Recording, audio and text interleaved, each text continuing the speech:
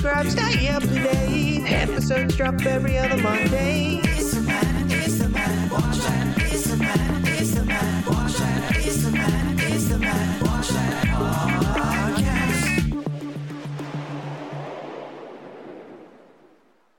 Welcome to the Matt Watch That podcast, the place for reviews, rants, and randomness. I'm your host, Matt Seroski, filmmaker, film fan. Each episode, I'm going to watch a movie or TV pilot that I probably should have seen but never got around to. It could be a recent favorite, critic's choice, or cult classic. To join in on the conversation, follow me on Twitter, Instagram, and Facebook at Matt Seroski. You can subscribe to my YouTube page where I'll post videos and clips from the show. If you have any opinions on what I've discussed or suggestions as to what I should see next, use the hashtag MattWatchThat on social.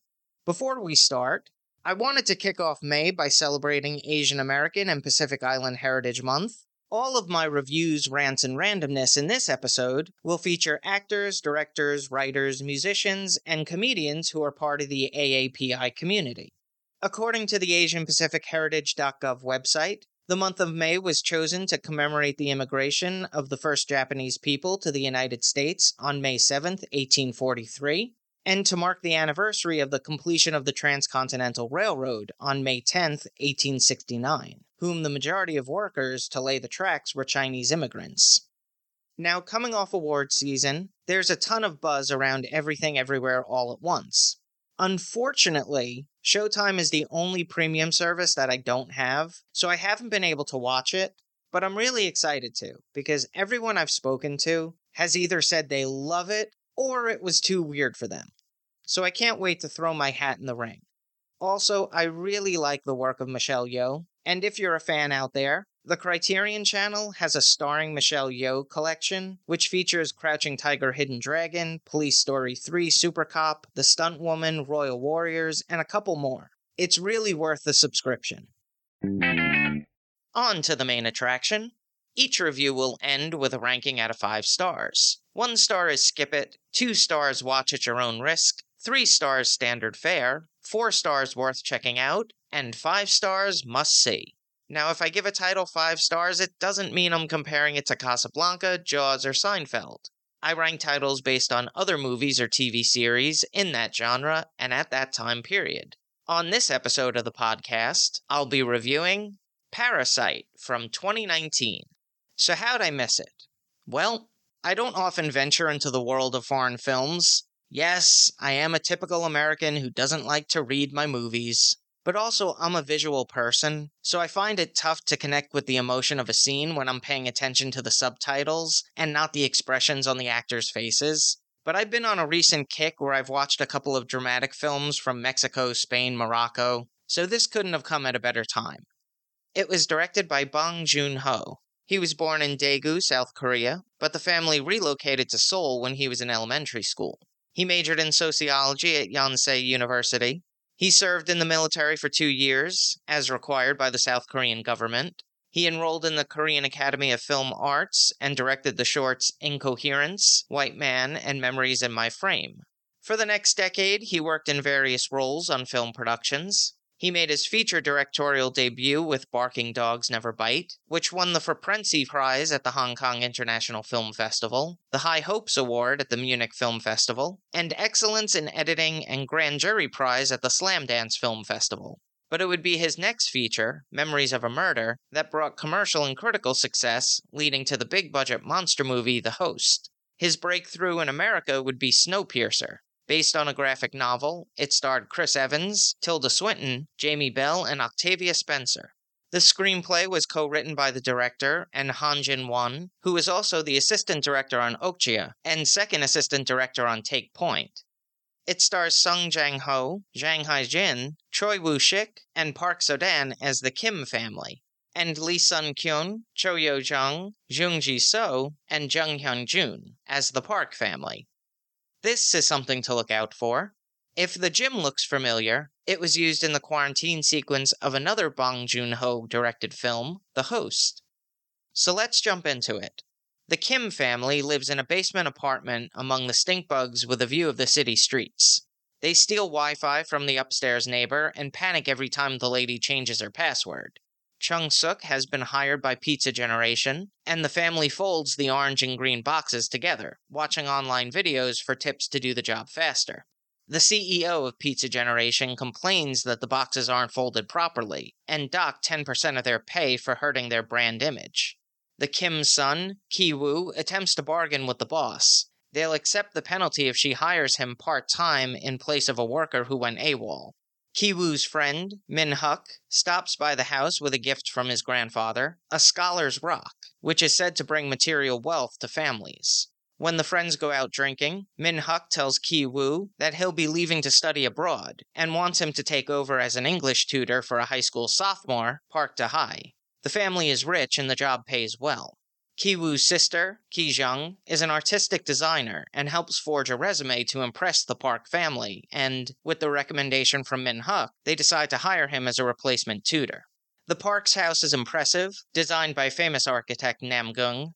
During a conversation with the matriarch of the family, Choi Young-jo, she mentions that her son, Da-sung, is an artist by nature, but they can't hold on to art teachers for more than a month. Ki-woo tells her that he knows of a woman named Jessica, who studied applied arts at Illinois State University, and has since returned to Korea.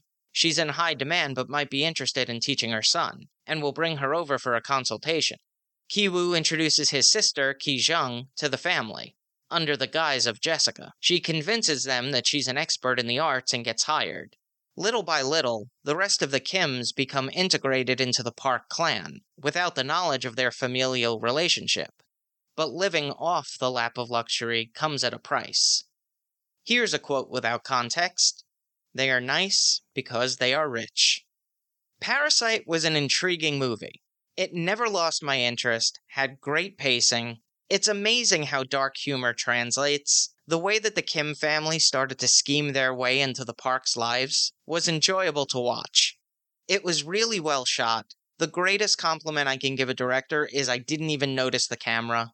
The house was beautifully built. The property's landscape was exquisite. It's really a pretty film. Now for a little trivial trivia. This film is the third to win the Palme d'Or at the Cannes Film Festival and the Academy Award for Best Picture. The other two are The Lost Weekend from 1945 and Marty a decade later. Parasite was filmed at Goyang Aqua Studio in South Korea. The cinematography was captured by Hung Kyung-poyo, whose filmography includes Snowpiercer, The Wailing, Burning, and Deliver Us from Evil. It was edited by Jim No-yang, who worked on Snowpiercer, Believer, Peninsula, and the series Hellbound. The score was composed by Jung Jae-il, who wrote the music for Okja, Take Point, and the Netflix series Squid Game. The soundtrack featured songs by Gianni Morandi, Handel, and star Choi Woo-shik. The runtime is 2 hours, 12 minutes. It had a budget of $15 million and grossed $263 million at the box office. It was nominated for 6 Oscars at the 2020 Academy Awards, winning for Best International Feature Film, Best Original Screenplay, Best Achievement in Directing, and Best Motion Picture of the Year. I give it 4.5 out of 5 stars. Add half a star if you enjoy foreign films. Definitely one of the best I've watched. If you've seen Parasite and have opinions on the movie, let me know what you think using the hashtag #MattWatchThat. Moving right along. Each episode, I'm going to post clips that I think people should watch. It could be movie trailers, music videos, interviews, or something completely random. Search for my YouTube page and there'll be a playlist called Matt Watch That Playback. Metallica is one of the most influential bands in heavy metal. Their signature aggressive sound mixed with mainstream sensibilities ushered in a new wave in music that was a fixture on MTV. You know, when they did that kind of thing. Kirk Hammett was born and raised in the Bay Area. He's mixed race, with his mother being Filipino, while his father has English, German, and Scottish heritage. When he was 15, he bought his first guitar, a 1978 Fender Stratocaster. He formed Exodus, a thrash metal band with high school classmates. He played on their first 2 demos, and in 1982, they opened for Metallica at Old Waldorf in San Francisco. A year later, he was asked to audition for the band when they kicked out lead guitarist Dave Mustaine, who would go on to form Megadeth. When Kirk nailed the solo in Seek and Destroy, he was offered the position. The first album he played on was 1984's Ride the Lightning, and contributed to half of its songs. It was followed up with Master of Puppets, which included the title track and Damage Inc., written by all 4 members. While on tour, tragedy struck the band when bassist Cliff Burton was killed when their tour bus slid off the road and overturned. As the story goes, there was an argument over sleeping arrangements, and when Cliff drew the ace of spades, he picked Kirk's bunk to sleep in. After And Justice for All with new bassist Jason Newsted, Metallica released their self-titled album in 1991, also known as the Black Album, featuring their biggest hit, Enter Sandman, which was taken from a riff that Kirk wrote. It went to number 16 on the Billboard Hot 100, and the single achieved gold status. The album would sell over 22 million copies. In 1999, the song was used as the entrance music for Yankees closer Mariano Rivera. It would also be used to torture prisoners by American interrogators during the Iraq War. The second one. In 2002, he was the recipient of Guitar World's Hall of Fame Award. In 2003, he was ranked number 11 on the 100 Greatest Guitarists of All Time from Rolling Stone. In 2004, he was named Best Guitarist at the California Music Awards. As part of Metallica, they've won 8 Grammy Awards and were inducted into the Rock and Roll Hall of Fame in 2009. Their latest album, 72 Seasons, was released on April 14th and was their 12th album to chart in Billboard's Top 10. An avid fan of horror since watching The Day of the Triffids, he created Kirk Von Hammett's Fear Festival, an annual horror convention held in San Francisco. He also wrote the book Too Much Horror Business, which features his personal collection of horror memorabilia. I've selected a few clips featuring the Fleet Fingered guitarist and some of his memorable licks. They're all available in the Matt Watch That playback playlist on YouTube. Check it out. Now it's time for the recommendation. Yes, that's the word recommendation with Matt in the middle. I'm going to end each podcast with my own recommendation of a movie or TV series. Today I'm talking about Always Be My Maybe. It was directed by Nahnatchka Khan, who created and executive produced Don't Trust the Bee in Apartment 23, Fresh Off the Boat, and Young Rock. She also worked on the series Pepper Ann, Malcolm in the Middle, and American Dad. It co-stars Ali Wong. After graduating from the University of California, Los Angeles, she started in stand-up and soon appeared on The Tonight Show, Comedy Underground, Chelsea Lately, and Best Week Ever. She was a writer on Fresh Off the Boat and appeared as a series regular on American Housewife. And Randall Park, another graduate of the University of California, Los Angeles. He founded a theater company with Michael Galamaco and began doing stand-up before their shows. He would bounce between shooting shorts and appearing in one-off episodes before being cast in Veep. The next year, he would have his breakthrough role on Fresh Off the Boat. Always Be My Maybe is about Sasha Tran and Marcus Kim, a pair of childhood friends growing up in San Francisco who, after a brief fling in their teen years, have a falling out. 15 years later, Sasha is a successful sous chef who moves back to the Bay Area to open a restaurant. She's renovating the house and her assistant Veronica calls on Kim and Son, where Marcus works as an electrician for his father, but aspires to be a rapper. The pair reconnects, but will they remain just friends, or will their past passions be reignited? It also features performances from Daniel Day Kim, Charlene Yee, and Keanu Reeves. It was co-written by the stars, along with Michael Galamaco, who scribed episodes of the crime fantasy series Grimm, and The Short Dragon of Love, which starred Randall Park.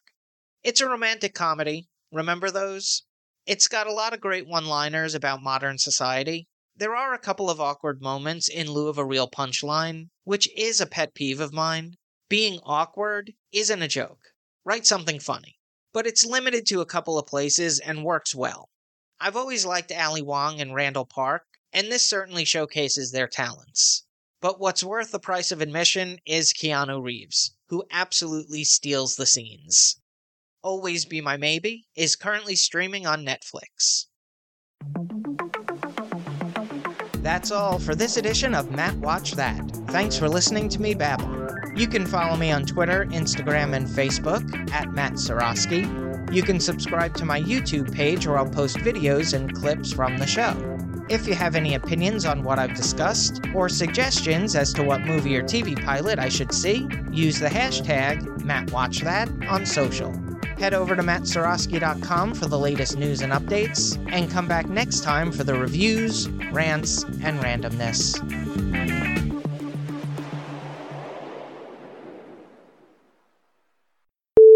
Parasite was filmed at... oh boy. That's me knowing I have to look up how to pronounce this. The cinematography was captured by Hung Kyung Poyo, whose filmography includes Swim Maker. If you've seen Paradise... nope, I knew I was going to do that at least once. Which won the Fraprenski Prize at the... I gotta see how you say it.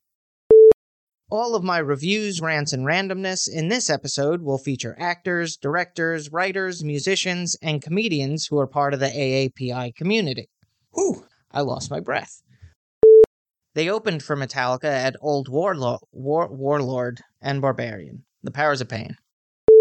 A year later, he was asked to audition for the band when they kicked out lead guitarist Dave Mustaine.